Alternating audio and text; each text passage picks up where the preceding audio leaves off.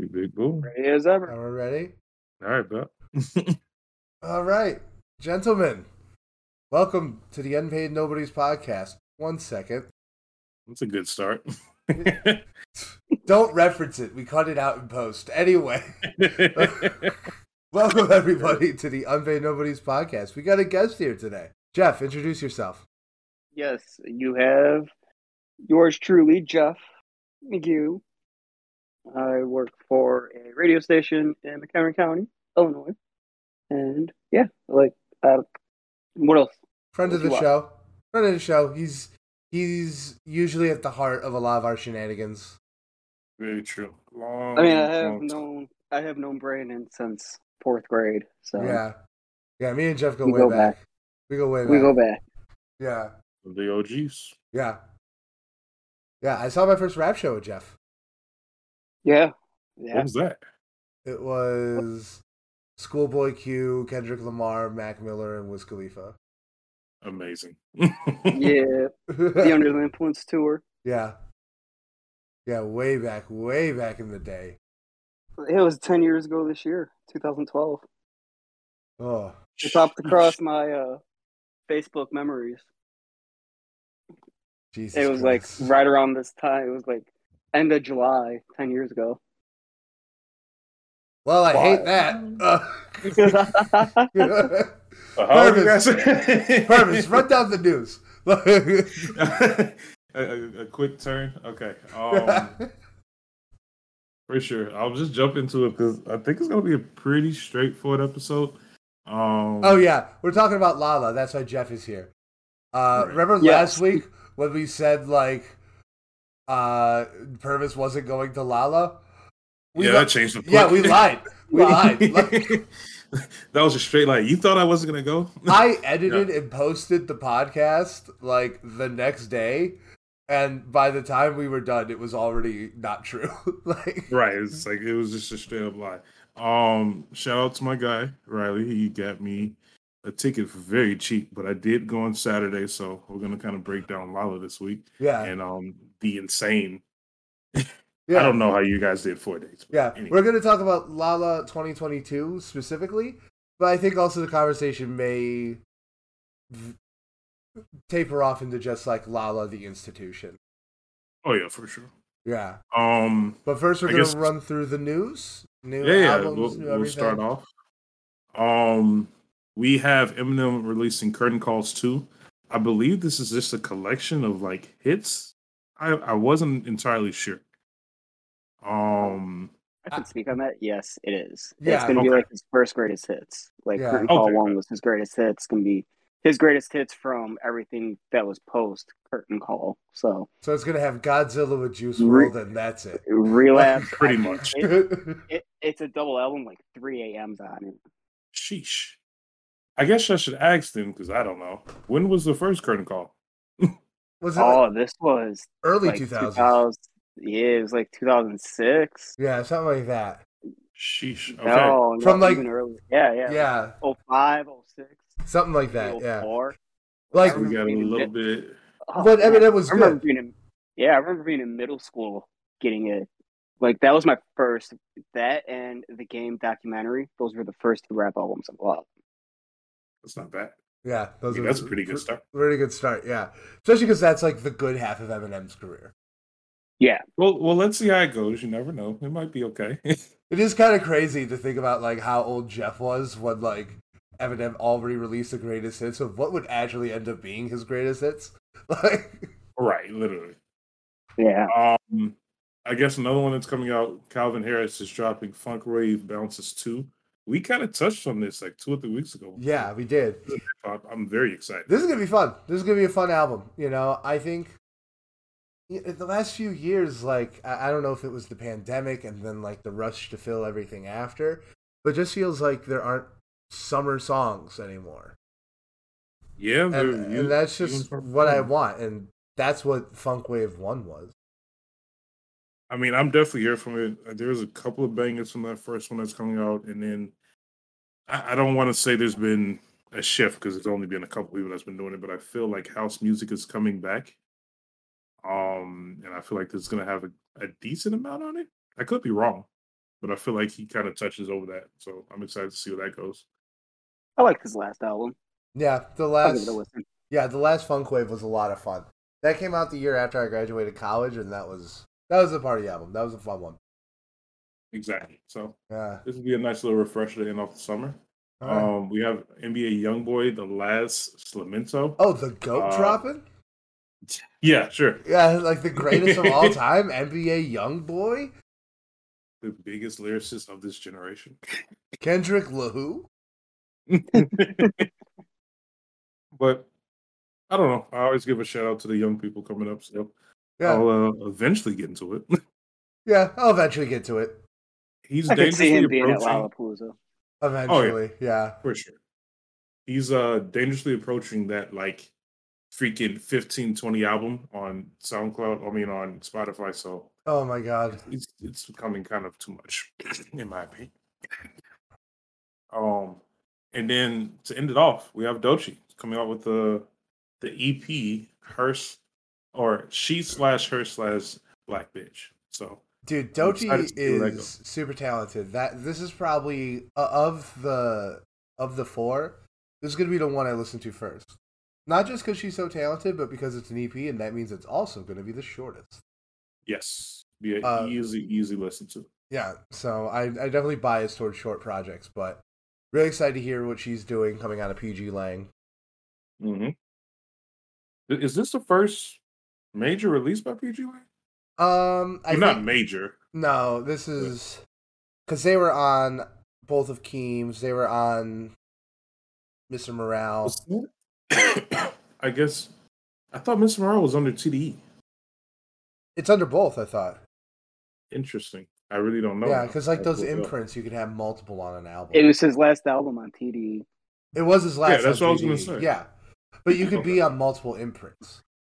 I see what you mean. Yeah, that's Like, the thing. Like it could be on both. What was Kid Cudi's It was album right after? It was. I know. Oh fuck! It's on The one we Indicud. saw him live. Yes, Indicud. Indicud. Yeah. That was on Good Music, and then Kid Cudi went on his own and put it on his own and it was label also. And it was supposed to be on both, and then there was the fallout, and it just went to his. Yeah, I remember so like the early ones. You got It's the other thing. If you got one that says Good Music, that's a very rare find. Oh, I didn't even know that. Yeah, that's actually pretty dope. Yeah, so cool. Excited to hear her. We'll definitely be checking out Calvin Harris too. That'll be a fun one.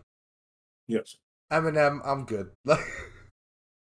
I'll see what's on there just to see. I'll see what's on there. Like, look, if there's a song that I like that's on there, it's not like I'm going to stop liking it. But like, safe to say the guy's career is not what it used to be. I don't know. Are we allowed to, as a fan? You know, I'm just curious. Do you think, like, as fans, we should kind of edge people out of the game once they hit a certain point? Yeah, I feel like we already do, but yeah, we should.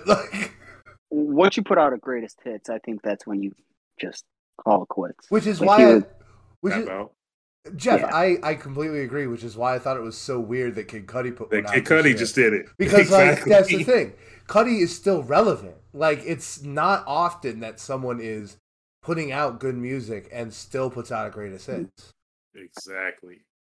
It's so weird to me.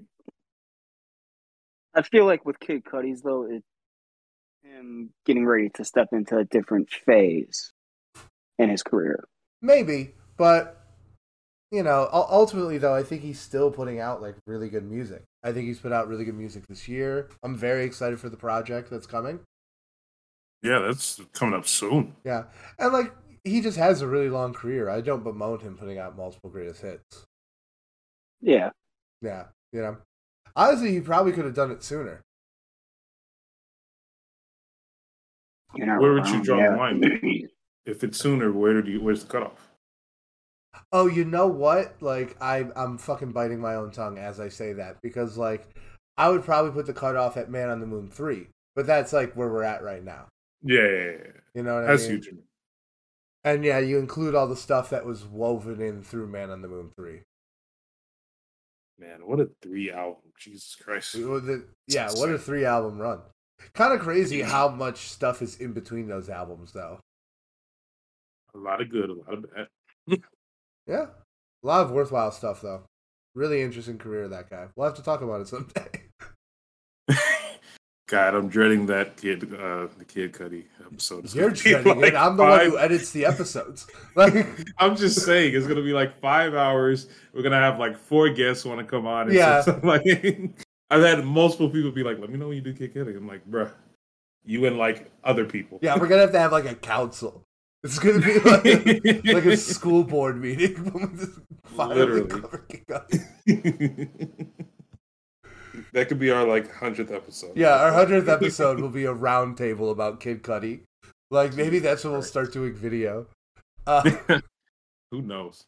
But I guess going on to the singles, this caught me by surprise because I just didn't know this was coming out.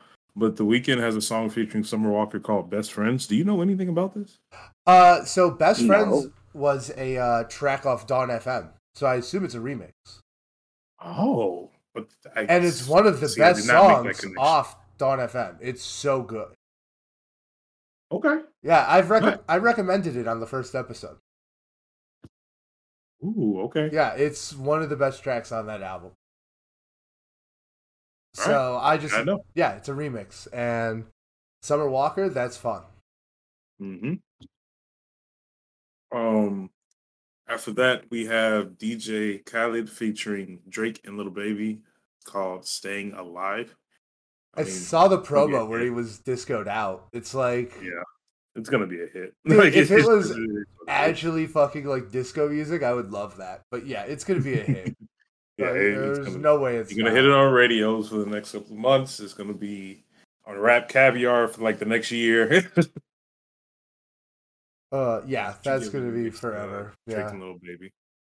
After that, we have Trippie Redd featuring Offset and Moneybagg Yo. It's something called Big 14. I'm very excited for that. That's gonna blow out some speakers. That's gonna be a bang. Oh yeah, for sure. I think I've told you about this, but like his last album left me on an extreme high. I love Trippie Redd right now. Oh, you do? Yeah, I'm not gonna lie. Like I don't know. I've always liked this music, even though it's kind of like that sad boy music, kind of in a way. It's very emo. Yes, very emo. But even the more recent stuff is a lot of energy coming out of it, and I love that album. Yeah, no, I mean, I'm like very, I don't know, maybe a little bit I'm kind of neutral on Trippie Redd. Really? Maybe veering a little bit positive. Do you recall anything negative at least? Because a lot of people in his kind of group has a lot of negative characteristics that like it's kind of whiny and one dimensional. That's kind of the thing, is like I feel like Trippie Redd has like a really cool aesthetic and a really cool approach, but it's very one dimensional, and I feel like it gets played out.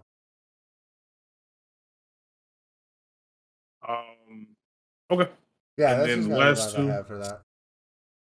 The last two I have are kind of some more younger people, so I'll just fly through them. I have Snot coming out with Immaculate, and then we have Lil Tecca coming out with Faster. I haven't heard from Lil Tecca in a very long time. Who's Lil Tecca? Lil Tecca has a lot of like big TikTok songs. I'm trying to think of a song that you would immediately recognize. God, that's gonna kill me. Because I know you know who Lil Tecca is. Jeff, do you know who Lil Tecca is? Name sounds familiar. I haven't really heard of their music. I'm gonna have to see. But regardless, both of them are coming out with some tracks. There's some of the younger people in there, so I'm excited to see him back and see if he can actually stay somewhat relevant in his own lane. All right. I mean, yeah. If I hear it, I mean, like if you're like, "Hey, man, listen to this song," I'll be like, "Yes." Fair enough. Yeah. I'll check it out for us. All right. Purvis, talk to me about what you want to talk to me about. I know this is what you want to do. I mean, there wasn't a lot of news, but we're gonna have to throw this in there. Astroworld and swimming just hit 4 years, which is insane to think about. It is insane to think that crazy. Astroworld's been out for 4 years. That is like, it's a very long time. Yeah. And so I much has literally was a happened. different person. I was about to say I was literally a different person 4 years ago. But anyway, we've talked about this before, and you can even discuss it with swimming since it came out on the same day. Are either one of these albums, has it been long enough to call them a classic? No. Okay. My rule of thumb has always been 5 years. At least 5 years. At least 5 years. Yeah. At least 5 years. Okay. I'm gonna circle back next year. Yeah. And we're gonna figure out put it on the fucking calendar. World is a classic. Yeah. No, like, because we had a very long discussion on if this is classic worthy. And the other thing is that I don't even know if time is necessarily the issue for Astroworld.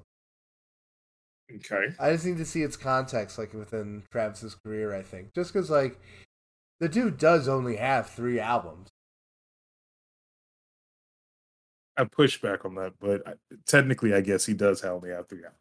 Yeah, I mean, I know his footprint has been all over the genre for the last 5 years. But, in the actuality, I don't think we've been able to see, a great arc of his as an artist yet. Yeah, I think it's definitely possible, and we'll see with Utopia.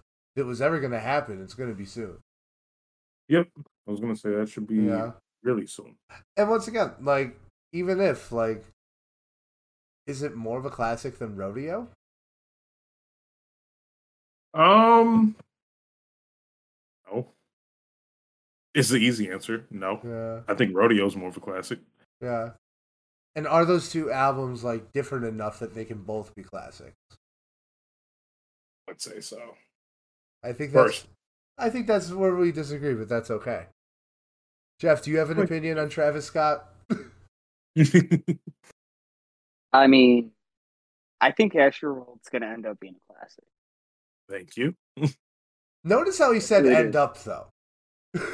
I think that's going to be more around, the 10-year mark, where people are going to start calling it a classic, mainly because of what happened at the event, Astroworld Music Festival. Yeah. I think that's the event. I think that still leaves a sour taste in a lot of people's mouths. And until people are finally over that, then I think people will look at that album more just because of the name. If it wasn't named Astroworld, I think it would be. I think it'd be sooner if it was named something different other than Astroworld. If that makes sense. I actually totally agree with you, Jeff. As a matter of fact, that's very similar to a point I brought up when we talked about this earlier. Because I feel like in order to contextualize Astroworld, we have to see what comes after it because of its connection to the event. Exactly. And when you Google Astroworld, that's going to be the first thing that pops up is the event. Yeah. Not the album. Yeah. So I actually did not think of it specifically at that angle, but that is absolutely correct.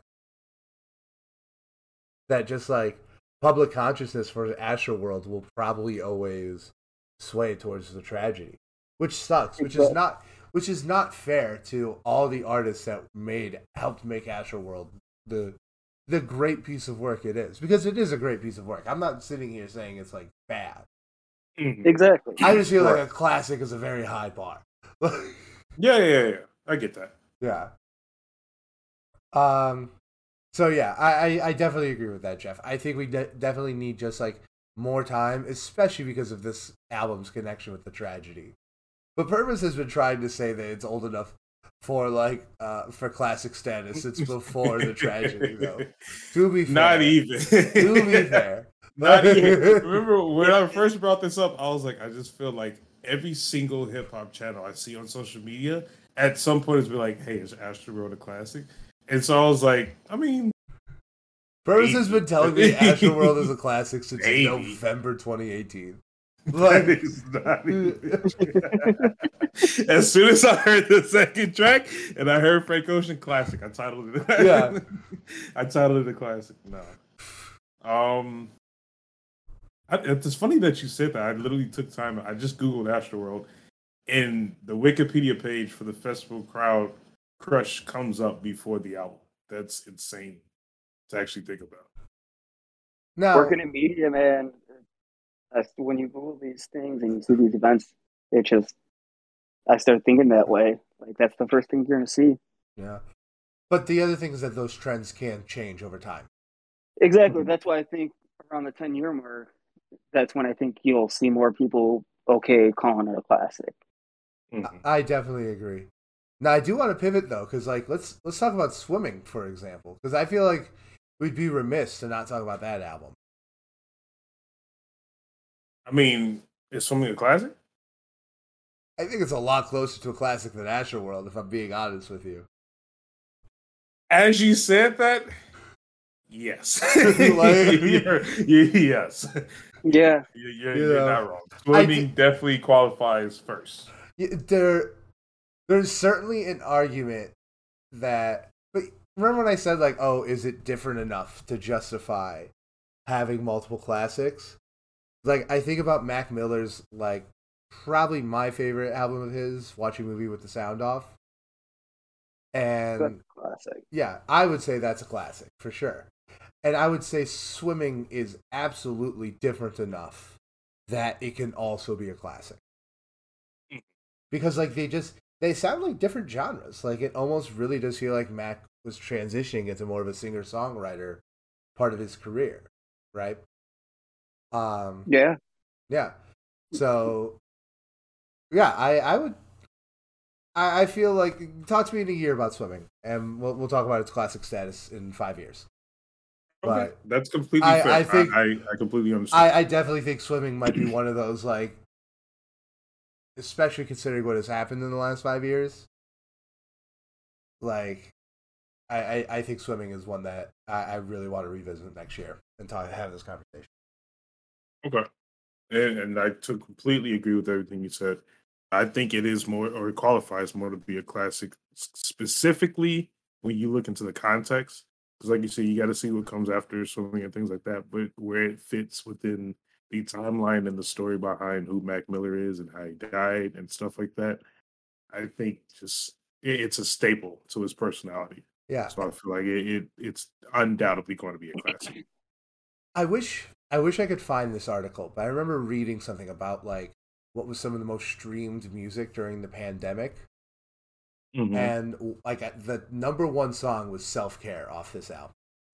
So like part of me also wonders like, is that event and like the fact that this was an album a lot of people specifically turned to like during that event, like is that even going to contextualize it even further?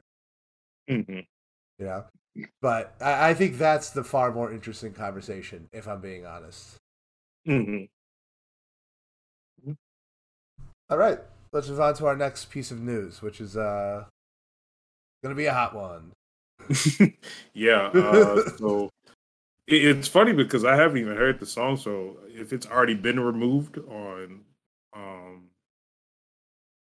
Spotify, I didn't know and I haven't heard it. But apparently, Beyonce has removed the word spaz in some of her songs due to backlash and how it like kind of it goes against certain communities where that could be used as like a demeaning term or something like that. Yeah. Um this one's interesting. No. This one's hard to unpack. Right. I don't know what kind of direction or angle I wanted to go at in terms of this. I found it interesting that like how should I say this? Go ahead, because I have a lot to say about this too. You go first, because I want to find my words for it. Well, it's just, as someone who lived through all of adolescence with like an undiagnosed learning disability and a pretty severe one at that, like I have like some pretty dark memories like associated with that word. Okay. And I think like people have to realize like that something that does come across as very innocuous, because I get it. It comes across as a very silly, innocuous thing. But like to certain people, specifically certain people who have ailments you can't see, like it has been a weapon, and we should be honest about that. However, I think we should also be honest about the fact that, like, specifically in, like, African American vernacular, that word has, like, a very different root. It doesn't mean, like, the way it was used against me. It, like, literally has two different etymological origins. So when someone like Beyonce uses that word, like, it means a different thing, like, coming out of that community. And I think a lot of, like, white people have to be honest about that. Because, like, something similar happened with Lizzo. Okay. And, like, she had to take the same exact word out. And it's like, yeah, I wish people wouldn't belittle it because, like, that word can be, like really shitty to use as another human being. But at the same time, like, I think we need to be honest that that word has a completely different origin in that context. And that's one of the angles I was actually going to take. I was going to say, just like, how much pressure should be applied onto art if it's trying to express something? Yeah. Because obviously it's meant to have an entirely different meaning, like you said. So I just feel like sometimes as listeners or a community or wherever it might be, sometimes it might be too harsh on the artist. I think that's specifically totally if the fair. intentions were well, like it wasn't meant to be negative intentions, and like it's just it's interesting to see that response. And another thing I want to say specifically for like someone like Beyonce, of all people, to have fairly a positive image and known respectfully within the world, like. At what point can you say, okay, it's Beyonce, it's art, like you know what the meaning was, let's move past it? Yeah. And I think another thing, and look, this could have been because this happened while I was at Lollapalooza and I was relatively unplugged. Yep. But, like, I don't remember seeing any backlash, like, at all. And I remember seeing a lot of stuff about Beyonce's album. So it seems kind of preemptive more than anything else. And, you know, I'm not going to be dishonest and say it doesn't sit well. It does seem weird that, like, something that has a completely different origin and is pretty benign, you know, is so heavily scrutinized. But on the other end, like, you know, I do acknowledge that you know, maybe it's okay to be more careful with your language. And maybe, like, even in this context where, like, yes, it's harmless, it's not necessarily equivalent to something like Anti-Diaries. That's literally what I was about to say. You know, I don't think it's equivalent to that because I think Kendrick is making a point with his use of that word, which I still think is a discussion to be had. I think the argument that even that is not acceptable is a strong one. It's not what I personally believe, but I'm not a member of that community, so what does that tell you? So yeah, like this was probably just something used the way it's usually used among her, like the community, meaning like to go off, to like. If anything, in a positive sense, like it's not even like. Yeah, it doesn't even mean the same thing as like it's not used the same way. It's a verb that someone does as opposed to a adjective, the way like some bully would use that on a school ground. You know what I mean? That's what I mean when I say it's like different origins. Like it has like a completely different meaning that doesn't share roots with that, which is why I can see why people react poorly to this. And I'm thinking about when Joey Badass, like when Lizzo did it, Joey Badass was like, I would never fucking do that. Like saying he wouldn't do what? Like he would never change. He would never take a word like spaz off to, please to a certain community. He specifically said to appease white people.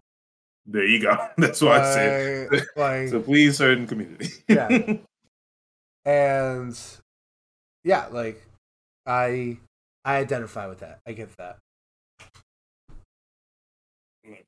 I don't think she should have changed. I'm just gonna say it. Yeah. No, I don't think she should have changed it. I don't see why she had to. But on the other end, like, part of me always wonders, like, what do I know about what actually happened? Like, I remember, this is a bit of a tangent, but bear with me. I remember, do you know the show It's Always Sunny? Yeah. So they have a few episodes where, like, the premise of the episode is that they're making bootleg sequels to the Lethal Weapon movies. And in those episodes, Mac, the character who does Mac, is wearing blackface. Right? And when there was, in 2020, when there was that, what's the word? Reckoning with racial issues in this country, the creators said that they don't want that out. They don't want that representing It's Always Sunny. And I wonder if it's something like that, where it's like, no, if it's going to be misconstrued this way, then I don't want that representing the album a certain way. In which case, it's like, I don't want to limit the creativity of the creator either, if that's the way it happened to parse out. You know what I mean?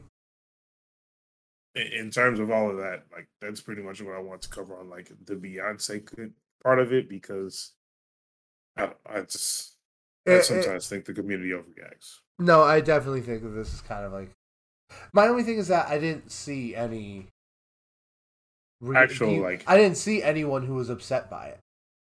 Right. And to be honest with you, I don't think I saw anyone who was upset by her changing it either, to be honest. I just saw that she changed it. Which probably might just be one of those small things that gets looked over. Yeah. Did you listen to any of the album? I have not. Ooh, I listened to a handful of songs, and you know what? It's real good. Okay. It's real good. I just gotta say. Like, album of the year good? Or I don't... Like, it's been a stacked year. Like... It has been a stacked year. Yes, but maybe not this year. Like, wow. Okay. I mean, that's pretty good. Yeah, that's gonna be my reaction. For me personally, maybe not this year, but there definitely be some other years. Like, if this came out last year, 100%. Like, okay, bet. I'm now excited to listen to it. Yeah. You know what is going to be album of the year, Brandon? Oh my God, Chief Keef. No, sir. When Chance the Rapper decides to drop his album this year, God, I'm calling it now. Redemption arc. We're going back to the redemption arc. Back to the first episode, but just bring that up. It seems like the date is coming up sooner. The last piece of news that we have is that he went on Jimmy Fallon over this week. Did you watch it? Live performance. I have not. I'm going to though. Yeah, I did not, because I don't watch Jimmy Fallon. I always found him kind of annoying. Well, yeah, I'm gonna watch the concert. Yeah, the concert. Right. But I believe he did the highs and the lows, and I'm pretty sure Joey Badass was there. Oh, really? So I'm pretty sure. I have to double check. I like that song a lot. Before it came out, yeah. I think he said he was on it. Jeff, have you been listening to these latest strings of chant singles? Kind of, not really.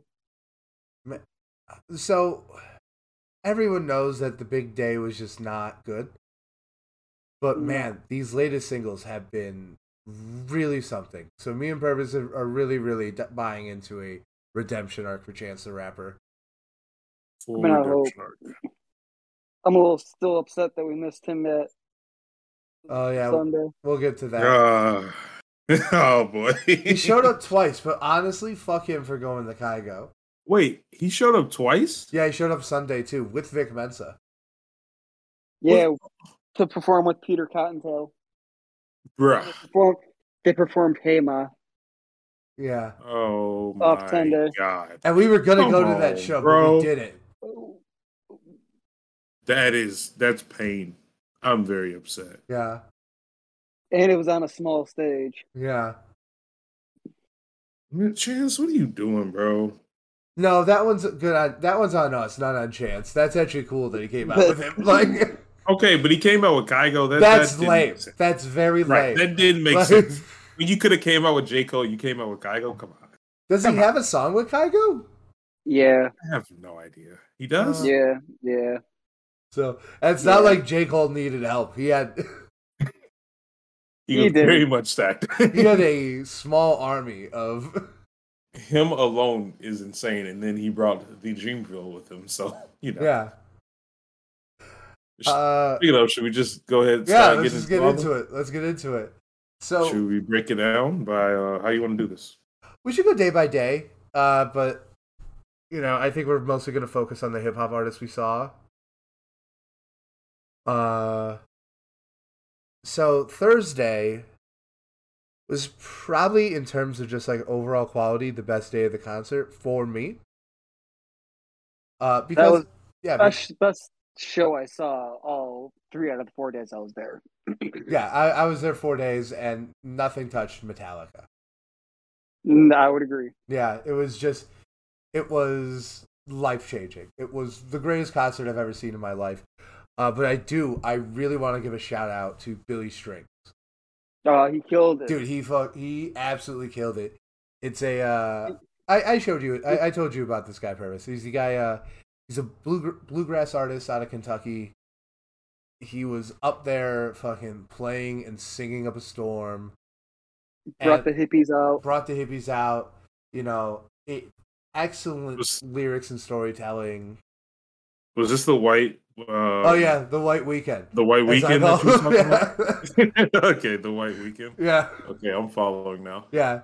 No, he was fun. And as after seeing him, I've been listening to his music pretty much all week, and like it's really, really good, like on its own right. Okay. So, a huge shout out to Billy Strings.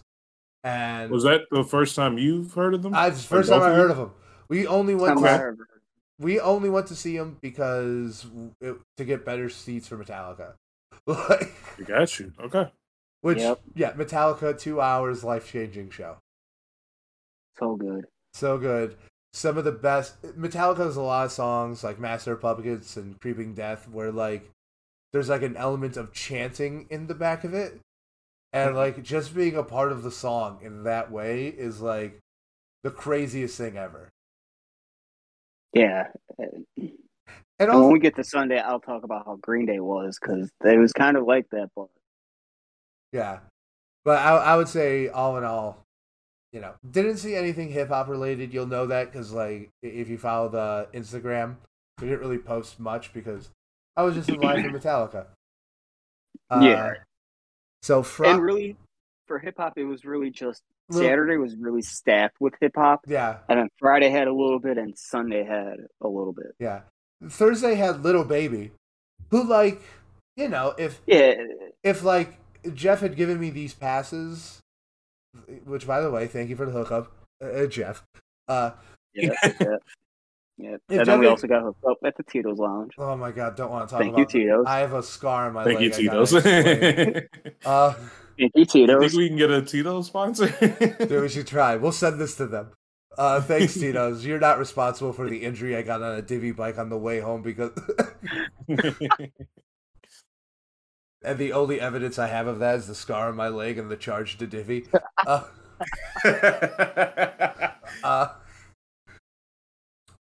But yeah, so Friday had a little bit. I would have seen Little Baby if they weren't against Metallica, the artist I wanted to see more than anyone else in the world. Yeah, completely understandable. Yeah. I don't know how I feel about like a Little Baby performance. I didn't hear anything major, so it must not have been that insane. I just don't feel like he's much of a performer. I would say he just got booked poorly. Yeah. That is true. On top of that, he's going to be back with Chris Brown on his tour. Isn't that literally like tonight? Yeah, I don't know. I just know what's happening. I have no idea. That's also a weird collab. Yeah, it's a very weird collab. I mean, I like Little Baby. I think he's good, but like, seems odd. I think, I was going to say he's grown significantly, but that does not mean. Oh yeah, he went from that hot. Oh yeah, he went from like the most generic Young Thug clone to like a legitimate voice on his own, which is impressive. He has a stance within the community. Yeah. So that alone is great. Yeah. But that's like you said, Thursday wasn't much. The only other person I wanted to see was Pierre Bourne, just because I already put him as the producer in that episode. I've listened to all his music. I love his music. I think he makes fantastic beats. That alone would be enough for me to go see him. Yeah. All right. So getting to Friday. Friday, I was there all on my lonesome. And I saw 3 acts. I saw Corday, Don Toliver, and Sofago. I'm upset I wasn't able to see Corday because I like him a lot. Yeah, of those 3 sets, Corday was the best one. Okay. He just had, yeah, I mean, I have a lot. We'll get to Don Toliver. Don Toliver is probably one of the sets I have the most to say about. Okay. But yeah, no, Corday brought incredible energy. I'm pretty familiar with his stuff, but not super familiar. I definitely have listened to a few of his albums. I'm surprised Chance didn't come out with him. Do they have that something? would be a good person. That would be a good one. Like that would have been an excellent artist for him to align himself with. Yep, with the right crowd that's supposed to be. Yeah. Like, come on, man. Yeah, but, no, definitely. And I mean, that's really good to hear, to be honest. No, he put out excellent energy. Definitely someone I could see climbing the hierarchy at Lala and getting to a higher seat. Okay. Yeah. And then from there, I saw Don Toliver. Now, so here's the thing, man. He had a lot of audio issues. A lot. And it genuinely kind of, that and the crowd he brought in was kind of fucky. You know, there was a lot of, no, it was just, that's the way I'm going to describe it. Fucky. It was, you know, fratty white boys.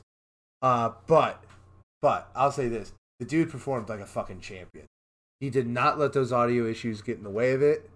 He was out there fucking doing what he had to do. It's just the end product, due to things outside of his control, like, did end up suffering. Okay. But he made the most of the moment. No, he absolutely did. Like, he is absolutely sight unseen an artist I would see again. As a matter of fact, I would say because of the technical issues he has, he's an artist I actively want to see a second time. Right. You know, that's completely understandable. I mean, I guess that's the biggest compliment I can pay him. Is that I absolutely would like to see him in another time to just see how he could do when he doesn't have these constraints. And on top of that, you could tell that he was not used to. What do you mean? He was getting winded.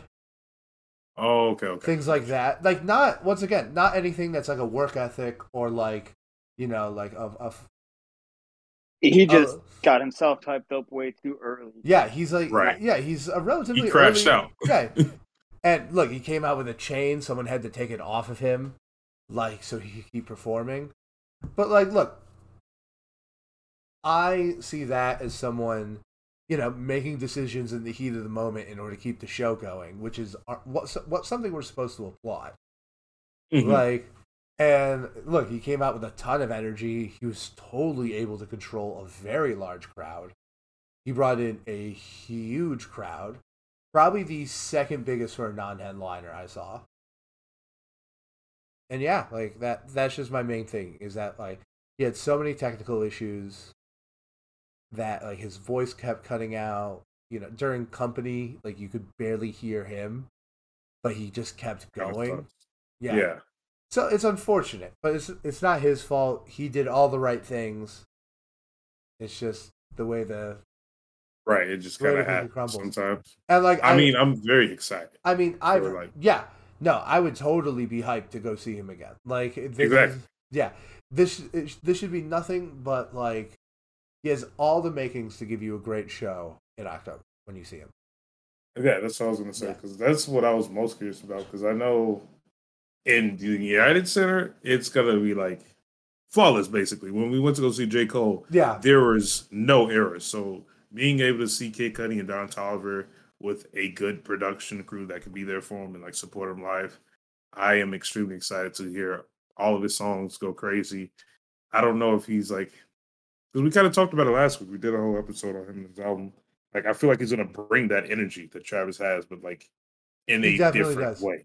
He definitely Right. does. It's not as it's a little bit more engaging because it's not as like down your throat hype. Like he has slower songs.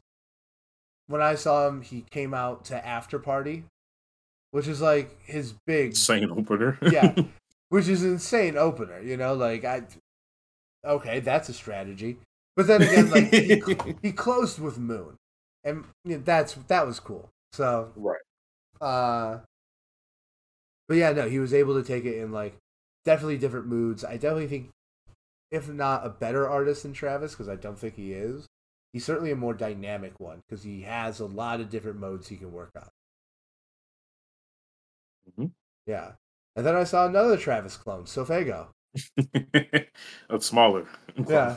And I'll be How do you honest. feel? Like Sofago, I only stuck around for like maybe 4 or 5 tracks. Maybe 20 minutes. Mm-hmm. But man, it was a smaller crowd at a much smaller stage, and he just went for it. He brought the energy, and you could tell the crowd was vibing with him. To me, like, I still think Sofago just sounds like a slightly more interesting Travis clone. Like, I don't think he has a style his own like Don Toliver yet, but I definitely think he has potential. But it was one of the ones that more watched over me than any of the other ones this weekend. It was good. It just wasn't really for me. I definitely hung Right. back because I didn't want to be in the mosh pit, like, because people were going crazy.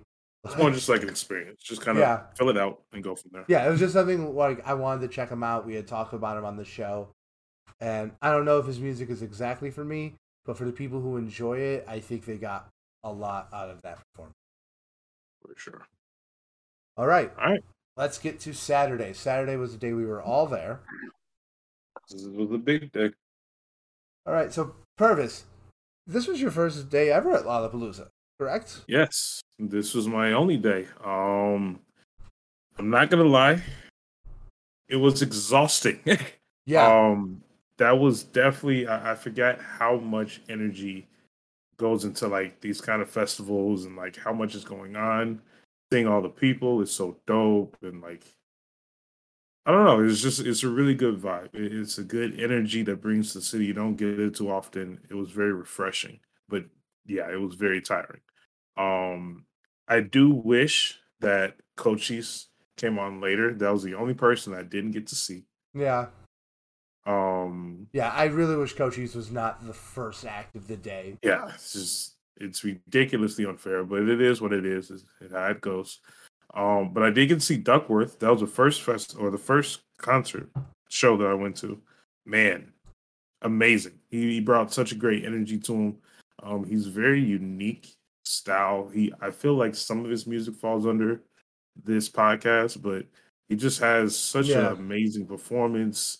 He was dancing on stage. He brought a great crowd. It was actually the Discord stage, so like you got a big group in the middle that's really vibing with him, and plenty of people on the outsides under the shades and the trees.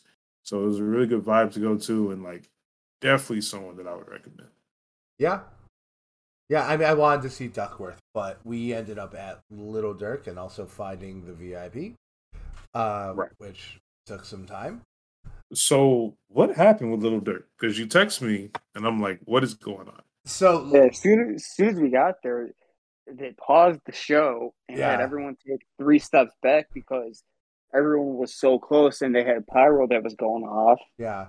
And sure enough, whoever set up the pyro set it up too close to the stage, and Lil Durk ended up getting shot in the eye. That was a unruly set. That was like we walked in like while it was going on, And it was a rowdy crowd. It was a rowdy crowd. Like Jeff is normally a kind of guy who likes to get up close, and we were like, this is probably not the best one. Ew. No, and like, look, I like Lil Durk. I think of all the Chicago drill rappers who aren't Chief Keef, I think he's probably my favorite. I like him more than G Herbo. Polo G, G Herbo, Polo G. stuff like that. Yeah, artists I famously know, Polo G. All right, bro. That's funny. And it was cool to see Lil Durk because like I wanted to, but the crowd was super rowdy, and then when I heard that he got shot in the eye with a firework, Like, yeah, no. Jesus. Yeah, and he's from Chicago, so yeah, I mean, you gotta do your due diligence. Be all right. At least check him out. Yeah, he's from Chicago. Yeah. He was on the Perry stage, so clearly, clearly that means he's going to be someone who's going to be at later Lollapaloozas. Exactly, Oh, yeah. and For sure. and then like him coming out on his Instagram saying that he's going to take time away and kind of reflect on things. Yeah, was pretty cool to see because at least he's not going to jump right back in after he feels up. No, yeah, it's definitely the right time to do that. And like he appeared to be giving a good show, but we were pretty far back. It was a massive crowd. I saw Denzel Curry on the same stage the next day, nowhere near that size. Wow. Yeah. That's actually a little surprising. Denzel Curry was going against some huge names. Oh, okay. That's probably why. I was going to say, I just feel like I would definitely see Denzel Curry having a larger fan base, but I could be biased. I don't know if I even agree with that, but even just the fact that you had Green Day and the guy from BTS at the same time. J-Hope and Green Day going against Denzel. Yeah, that's just unfair. That's tough. That's unfair. That's tough. I mean, I was shocked that the crowd was as big as it was, to be honest. Like, it was probably like, those like, it was past the farthest light post on that stage, which is like half of Little Durk. It was probably all big hip hop heads. It was the same big hip hop heads. And just everyone that's like a true fan. Yeah, I mean, to be honest, and this is the reason why this is my main takeaway from, not the main takeaway, but this is like a big mark against the Denzel Curry show. It was the same audience as Don Toliver, very rowdy, very in everyone's faces, dudes trying to fight, like not a. Denzel definitely gave like one of my favorite performances of the weekend, but the show overall, with that included, not great. Also, not the best audio, but we'll get to that. Yep, back to Saturday. Yeah, back to Saturday. Yeah. So then we saw Big Sean. I'll that up for Sean. Yeah. Jesus, man. That Big Sean show. That was a surprise. Okay, here's the thing. I was not surprised that like it was good because like I was saying for the longest time, I was telling Patrick, who was there with us. Yeah, shout out Patrick Keane. We need to see this. Yeah, I told him, I was like, bro, we need to see Big Sean. Like, we actually need to because I know it's going to be really good. I've heard many good things about his shows. He has so many hits, but you don't really remember. I did not expect it was going to be all hits. Like every single song was a hit. Every hit. It was every hit. And it carried. It carried. The energy of that show was incredible. Like, absolutely insane. To be honest, all the songs are great. The effects on the cameras are great. Brings out Janae Aiko, and it's not like a small bit. It was, Mama. Yeah, it's Baby Mama. Yeah. Oh, also between Big Sean, we also saw YG. Oh yeah. But Big Sean blew it out. Like YG was so unimportant in my opinion. It was just a whole bunch of like the fuck down random Trump people. Was fun, like but that was fun. But I don't know any YG fans. I don't feel like people were there just to see YG. And yeah, like Big Sean was definitely the bigger and better show. It was incredible. And shout out to Janae Aiko coming out and performing as much as she did while pregnant. Yeah. You know, that cannot be did great. Easy. Yeah, no, they overall that show was incredible. Yeah. I think that was the first big guest that I saw that day, and I was like, man, what a feeling. Yeah. It's so dope. Now, I know me and Jeff went to Tito's and had some drinks before J. Cole. Did you see anyone after Big Sean? No, after Big Sean, I kind of wrapped everything up. We was going back to get everything together and just get ready for the last show with Big Sean Big Sean, Jesus Christ, with J. Cole. So I didn't go see anyone in the meantime. Yeah. So let's dive into the headliner for Saturday, J. Cole. Very popular topic on this podcast. To no one's surprise, one of my top 5 artists we're talking about again. Yeah. I don't know how he did it, but I honestly think he did better than the United States we went to go see. I was telling Jeff that this was a superior show to the United Center. It's insane. Yeah, there's so many different. Yeah, aspects. It was kind of interesting how he did bring back some of the things, like the song battle he does with Boz. Yeah, but it made it even better. It's so much. It's still fun though. It doesn't matter. Like, oh yeah, it's fun no matter what. Because when we saw the United Center, I was like, oh my god, this is so dope. But I don't know what. But like being outside in that festival setting, you're looking at the skyline. This is your home city. You see everything, and like you literally hear. It sounds like they're a block away. People just screaming the lyrics, doing the call and response. Yeah. It's just like, man, oh my god, so dope. That is so dope. The feeling of like being in Grant Park, looking at Chicago, while what would you say, like 15,000, 30,000 strangers just yell out the lyrics to No Role Models? Like, it's just so good. It's so good. It was amazing. Yeah, and he brought out a ton of guests. Yep. Boz, Jid just went crazy. Now, question for you guys, right? Because we saw a bunch of artists do like songs that feature other people, or even other people's songs that they have featured on. Big Sean did a bunch of them. Mm-hmm. And J. Cole specifically called out 21 Savage when he did that one song a lot.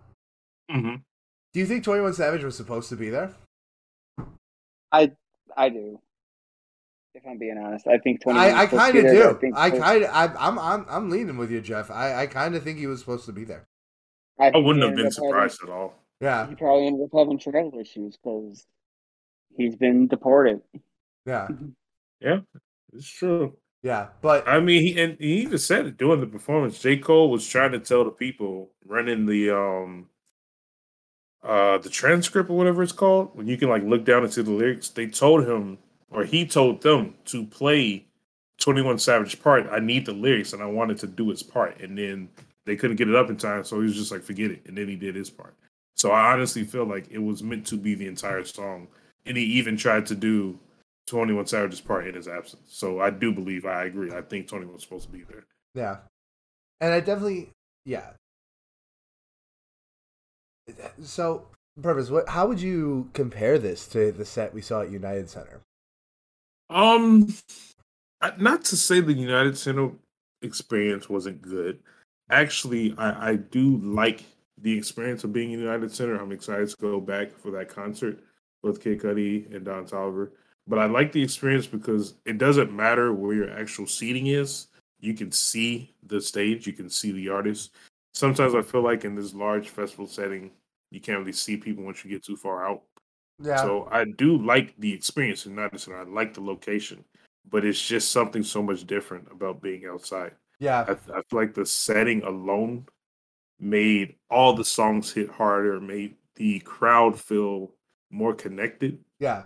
So it's not to say United Center was bad, but this just is a whole different world. It's a whole different ball field I feel like you're playing with. Because a lot of emotions go into it. Exactly. It's almost like a completely different scale. Like, it definitely feels bigger, right? It honestly is. Yeah. It was at some point, I'm pretty sure I turned to you and I was like, bro, I'm crying. Like, yeah. I was singing so hard, I started crying, and I'm like, this is insane. I think it's the amount of people.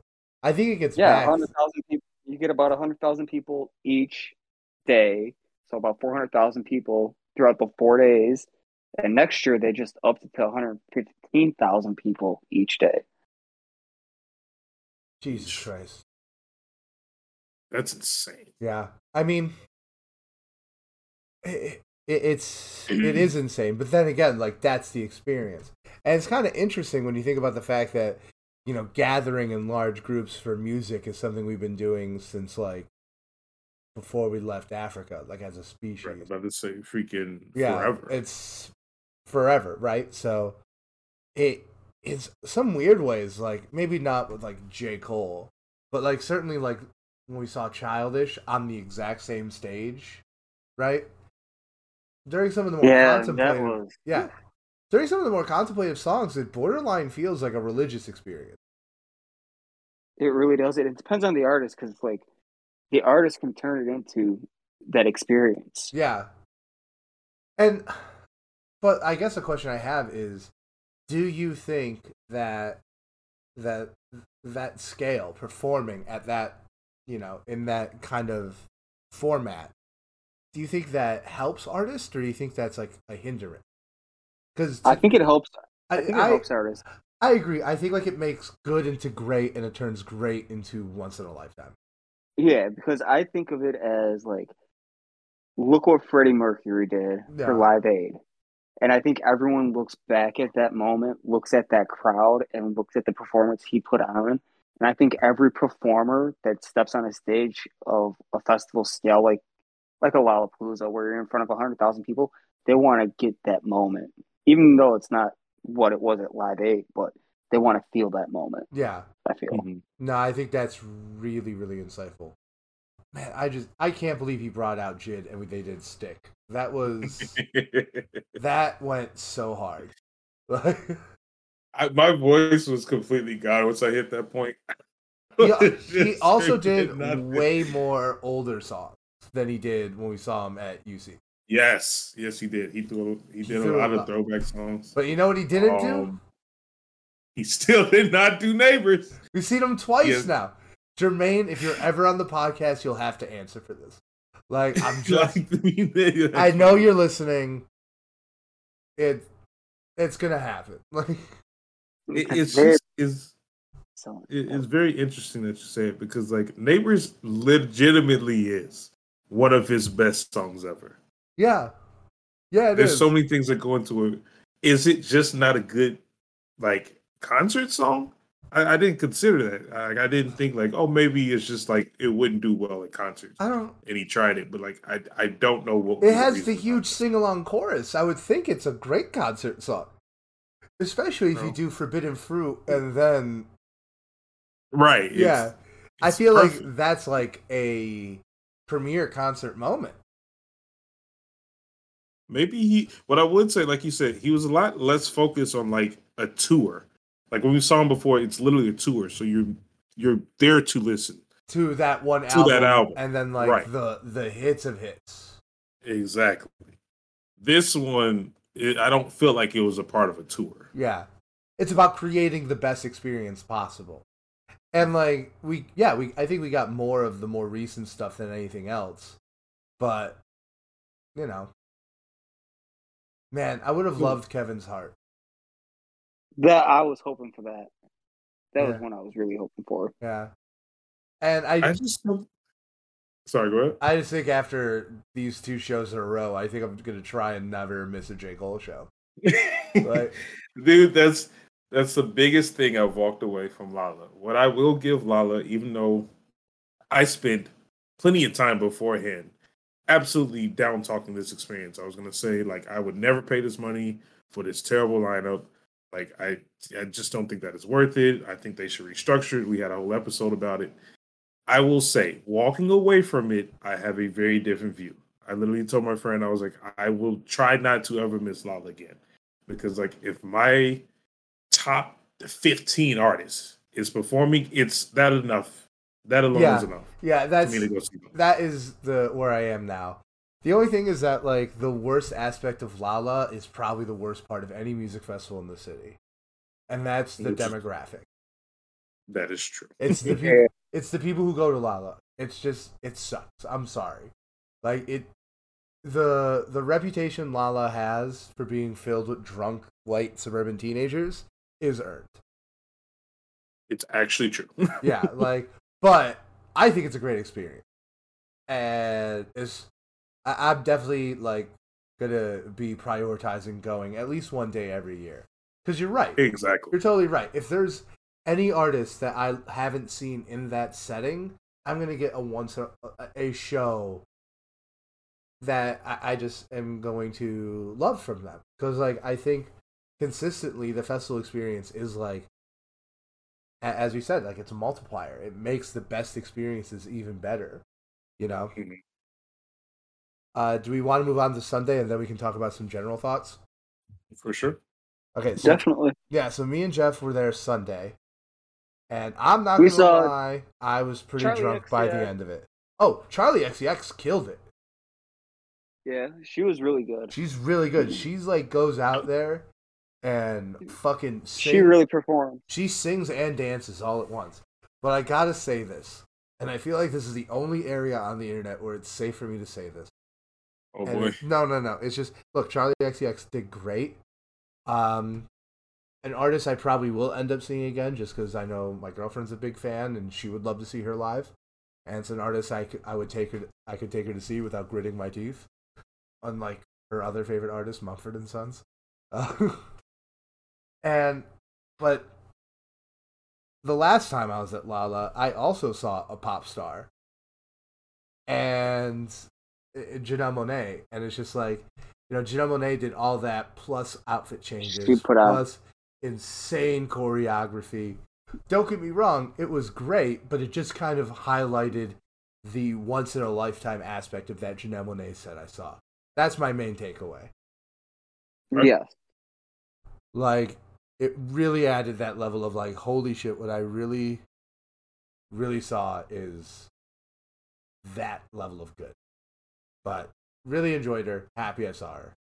And then we went over to Porno for Pyros, which is Perry Farrell. That's his other rock band. Yeah. Or punk band. Yeah, it's like a punk band. Not Jane's Addiction. Yeah, that's not Jane's Addiction. Perry Farrell being the founder of Lollapalooza. Yes. Yeah. And we saw it. They put on a pretty decent. I saw about the first half of it, and yeah, I thought it was very enjoyable. Yeah, and then they had Billy Corgan come out to do a cover of Led Zeppelin, When the Levee Breaks, which was phenomenal. And it was the drummer also from Smashing Pumpkins that came out with him, since they're really the only two that talk that are members. And that was a big surprise. Like, no one expected that, and that he put on a great show. Yeah. Yeah, and that's where I got the picture that when we posted it to our story, Perry Farrell actually reshared our podcast. Huge. So dope. Insane. That's so dope. Like, if there's any, that is love. Yeah, I mean, my favorite hip hop journalist was at the same VIP as me and Jeff. I never at the same time, but I saw it on his Instagram that he was there.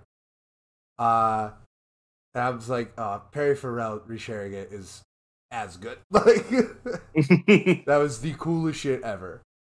And then you went over to see the Kid Laroi. Yeah, Kid Laroi, who, I have no idea who this person is. They are, and we play a bunch of him over at Star. Yeah, I can see why. I can totally see why he's popular. Yeah, him and Juice WRLD were really close. And you can tell. He did a cover of did a cover of, I think, Lucid Dreams, and it was pretty good. It was a pretty good cover. Like, I gotta say, my only thing is that, like, I thought a lot of his music was just kind of Juice WRLD, but not as good. Juice WRLD, but more poppy. Yeah, that's exactly how I would describe it. Right. So yeah. I think he did a very good, really cool job honoring Juice WRLD, but the rest of his set, it's just not my cup of tea, And then Jeff, you want to talk about Green Day, and then we can close out with Denzel? Yeah, and Green Day, they put on another performance just like Metallica. They brought a girl out to sing a song with them. They brought a girl that from the crowd to play the guitar with them. She got to keep the guitar.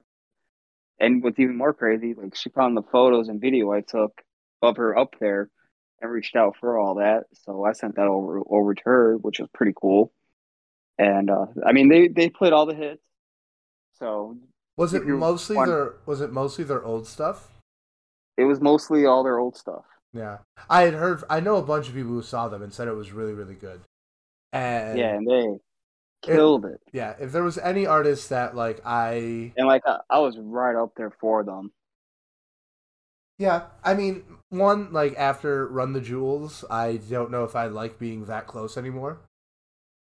And but like if there's any artist, certainly more than Little Baby, I would have liked to seen Green Day, especially knowing that they're really only playing their old stuff because like I like their old stuff. I think their old stuff still holds up. Yeah, and Billy Joel Armstrong came out in a Metro Yeah, that's very shirt cool. That's very cool. because they were repping from the after show they played on Friday. Yeah, no, that's very cool. And I consistently hear that they're extremely cool dudes.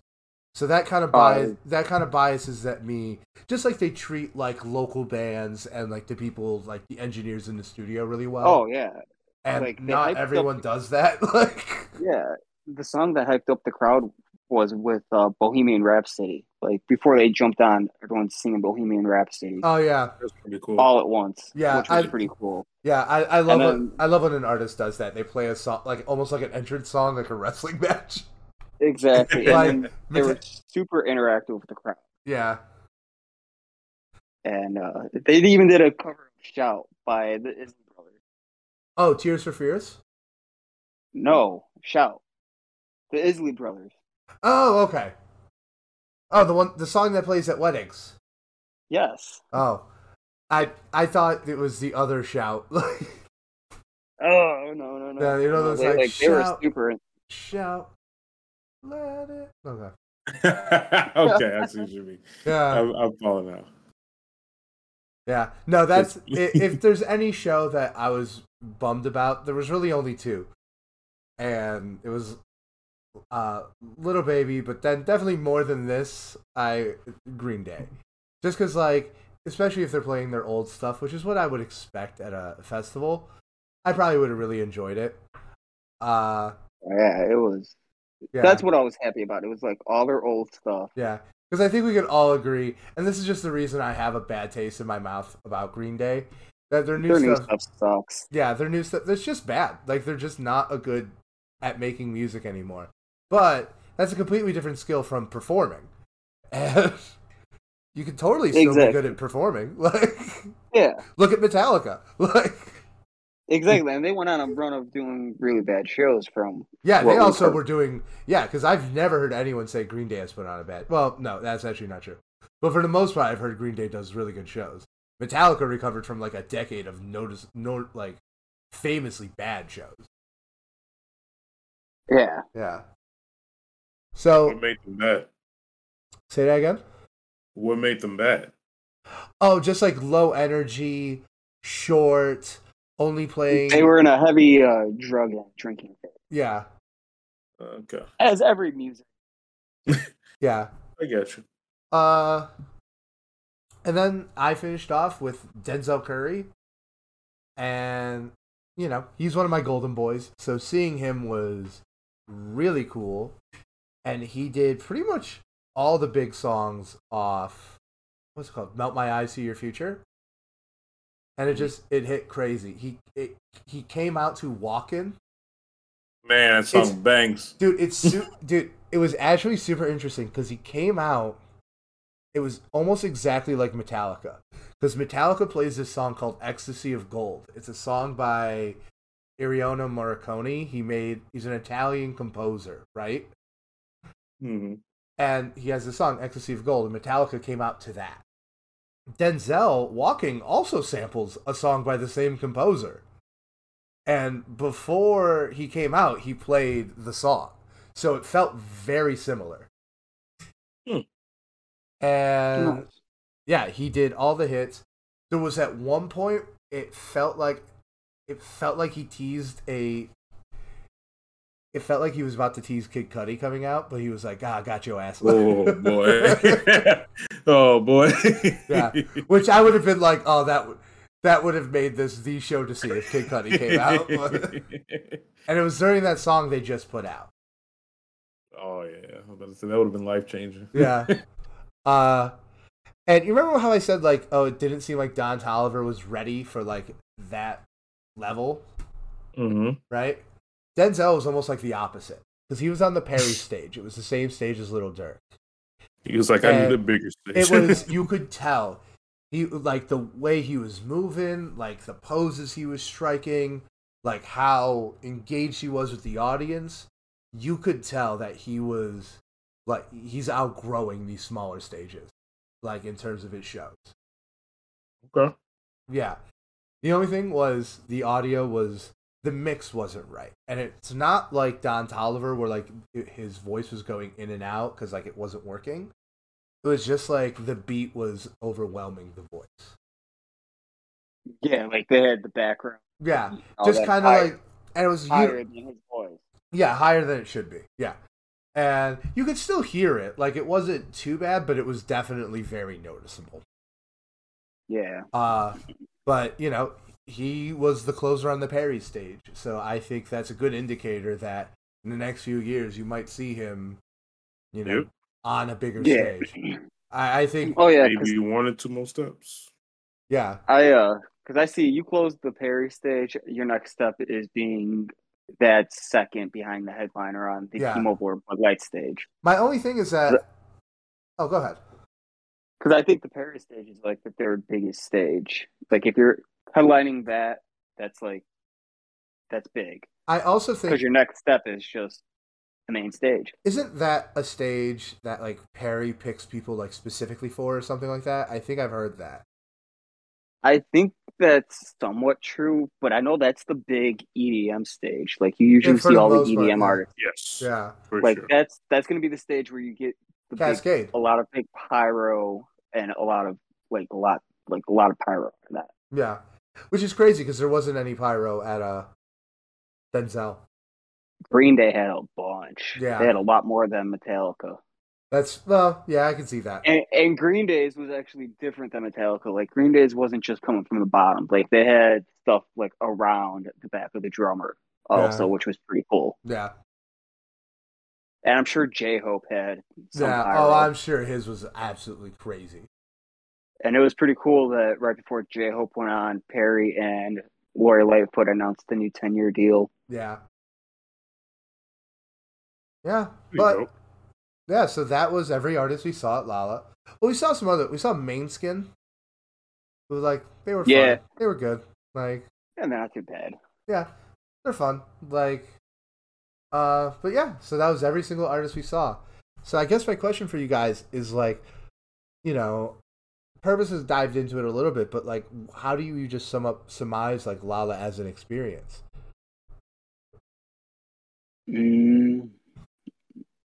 I think that's just how you summarize it. It's an experience.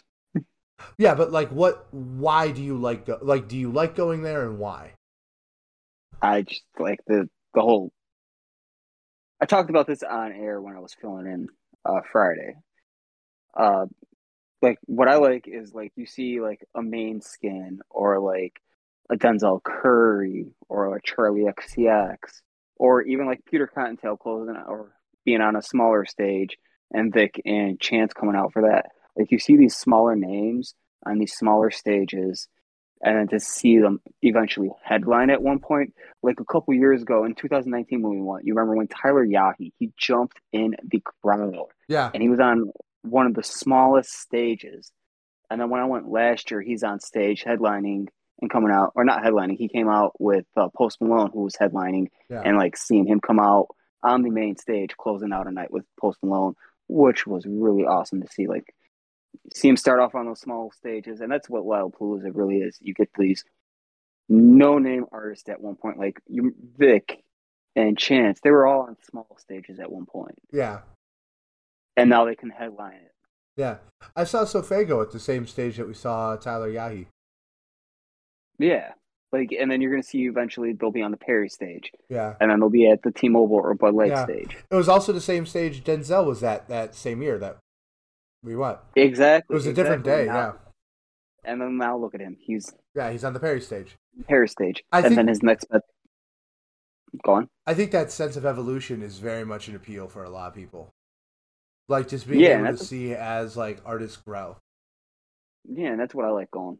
It's Yeah, cool to see. yeah, And then, that's like being with the radio station and all that. Eventually, when I do get a media pass, on these smaller stages, connecting with like their reps and connecting with the artist more. And then, the more they grow, the more connections that you have with them. It's cool to have and grow like that.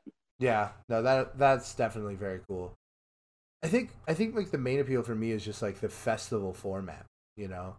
Just like Hmm. what artists can do with like these massive stages, these massive teleprompters, you know, these lights, pyrotechnics, lasers, all that shit. Like that's a lot of stuff to play with, and I think, you know, Jeff just went over how Green Day can use that for their creativity. Metallica certainly used it for their ends.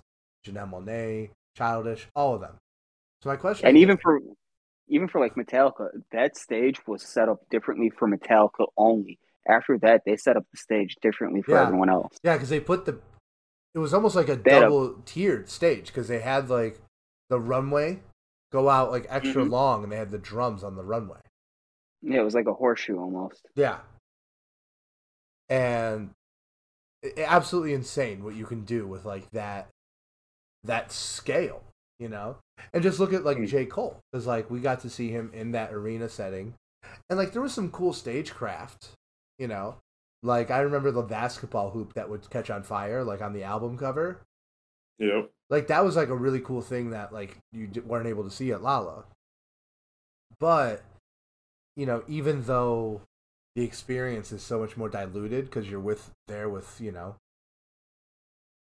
if it's a heavy group like 40,000 people, I do think like you get a better experience like from being in that crowd. Like I thought our spot for J. Cole was way better than our seats were at the UC. Oh, for sure. Yeah.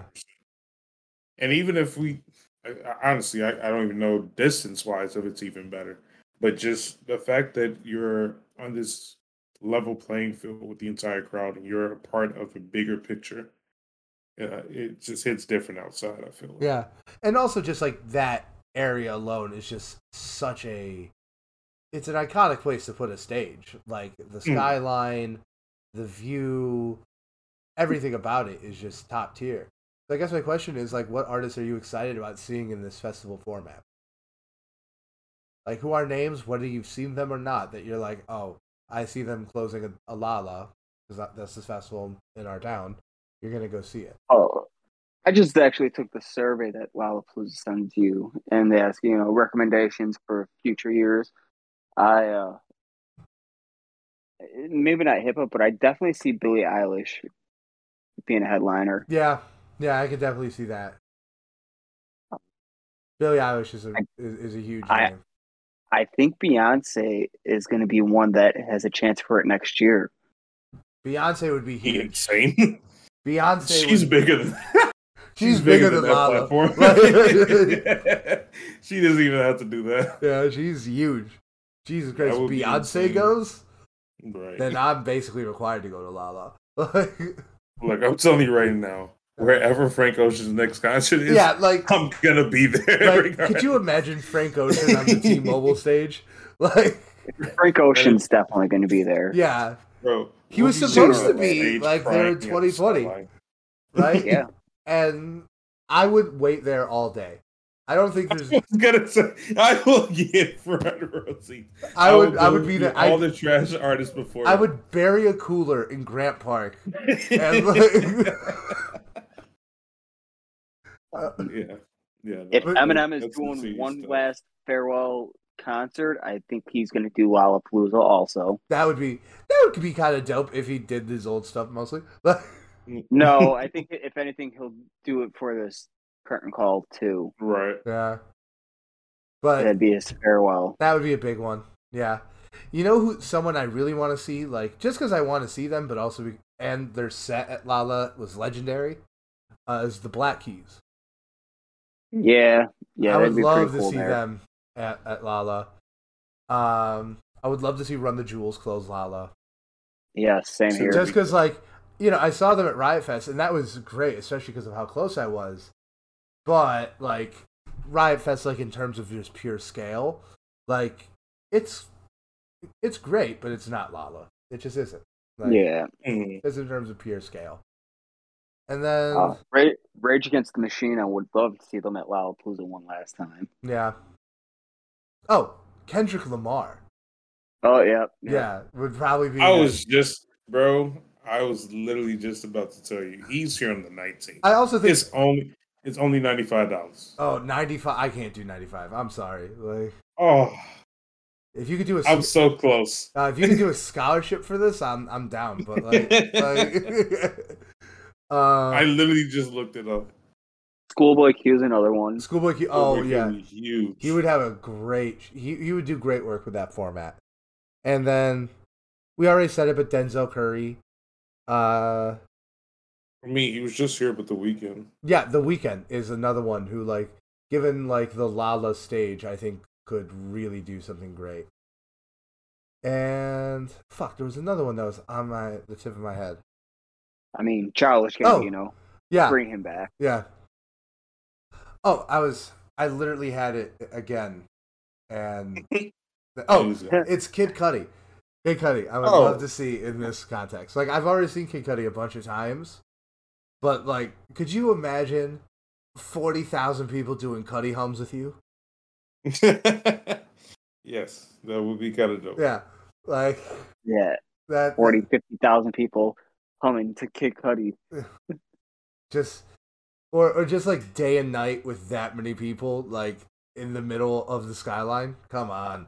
That would be very dangerous. That would be so dope. Yeah. But I think that kind of like wraps up our talk about Lala this year, guys. Yeah, I would say so. Yeah. But definitely going to be something, especially now that I have this podcast where I talk about music, definitely not going to be missing this again. Yeah, no. Even if I just go for one day. Like, at least one day. Yeah, like at least one day. Who knows? Lil Wayne might pop up. It's just like, I gotta go. That'd be fun. Yeah, like especially because like one day passes are not that incredibly expensive. No, and if you get them early. Yeah, especially if you can get them early. And like the other thing is, we were lucky enough to get 4-day passes, and this wasn't even a particularly good year. Like, nope.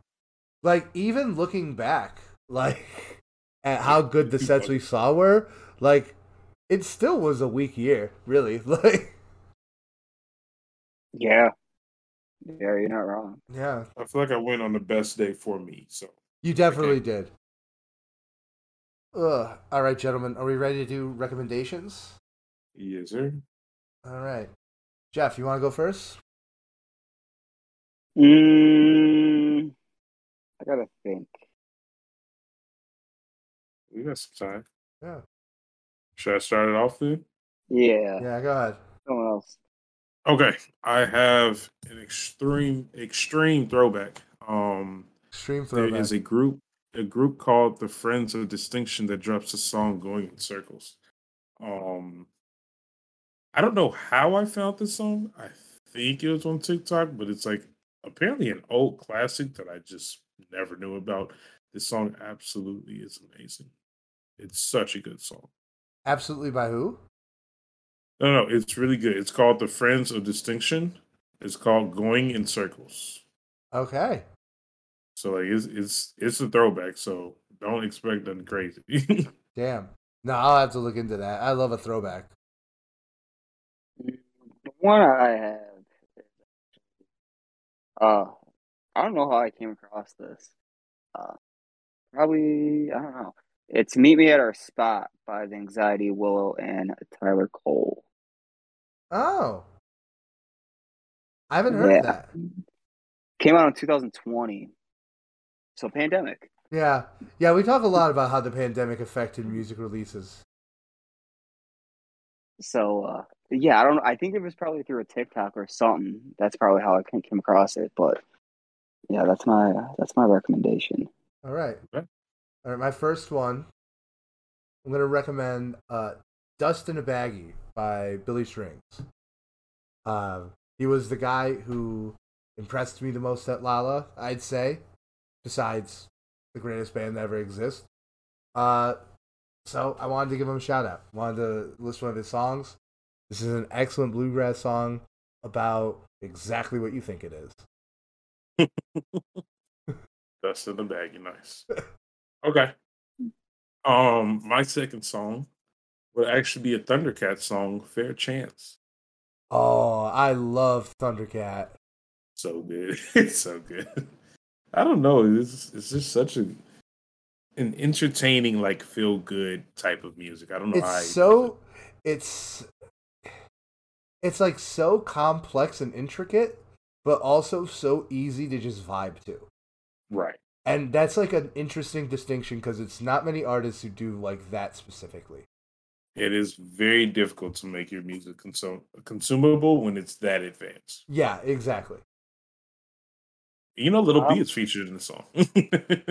Done. Listening to it now. Bass God, Bass God. Bass God to close Lollapalooza 2020 forever. Absolutely not. Absolutely not. Too far. Second one is going to be Jane by Jefferson Starship. Taking it back to a classic from 1979. Damn, that's a real big classic. But that's a stoner anthem, though. Yeah. You know, do I know the song, Brandon? No, Jefferson Starship is like real old. Wait, give me 1 second, because it's more of a breakup song, I'd say, but I came across it and I just can't get enough of it. Oh, Jefferson Starship. Okay.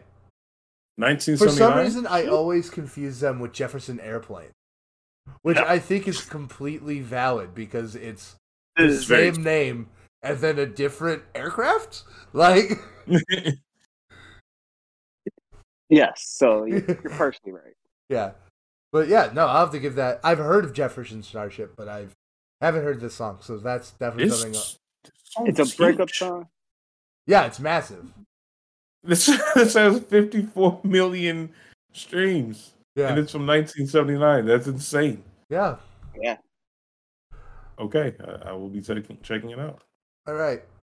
I'm gonna reference my last recommendation is one of my favorite songs of all time.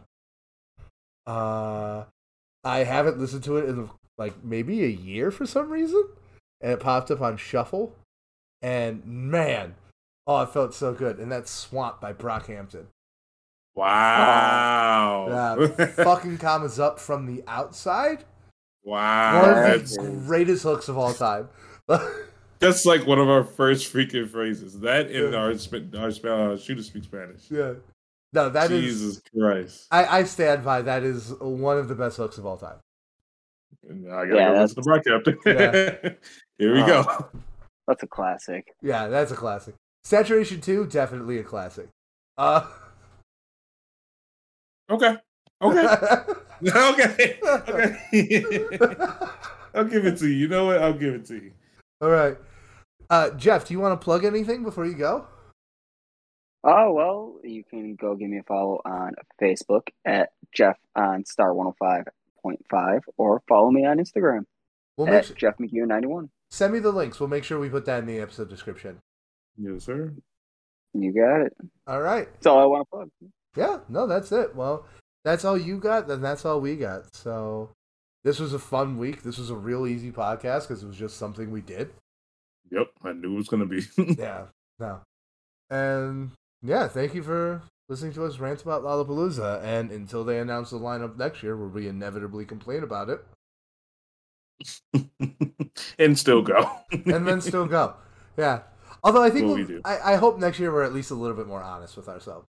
Okay, that's true. That is true. We won't be, but because like my defense for myself this year was one, I had the pandemic in between the last time I went to Lala and that. But no, now we're gonna talk shit and then still go. Bye, everybody.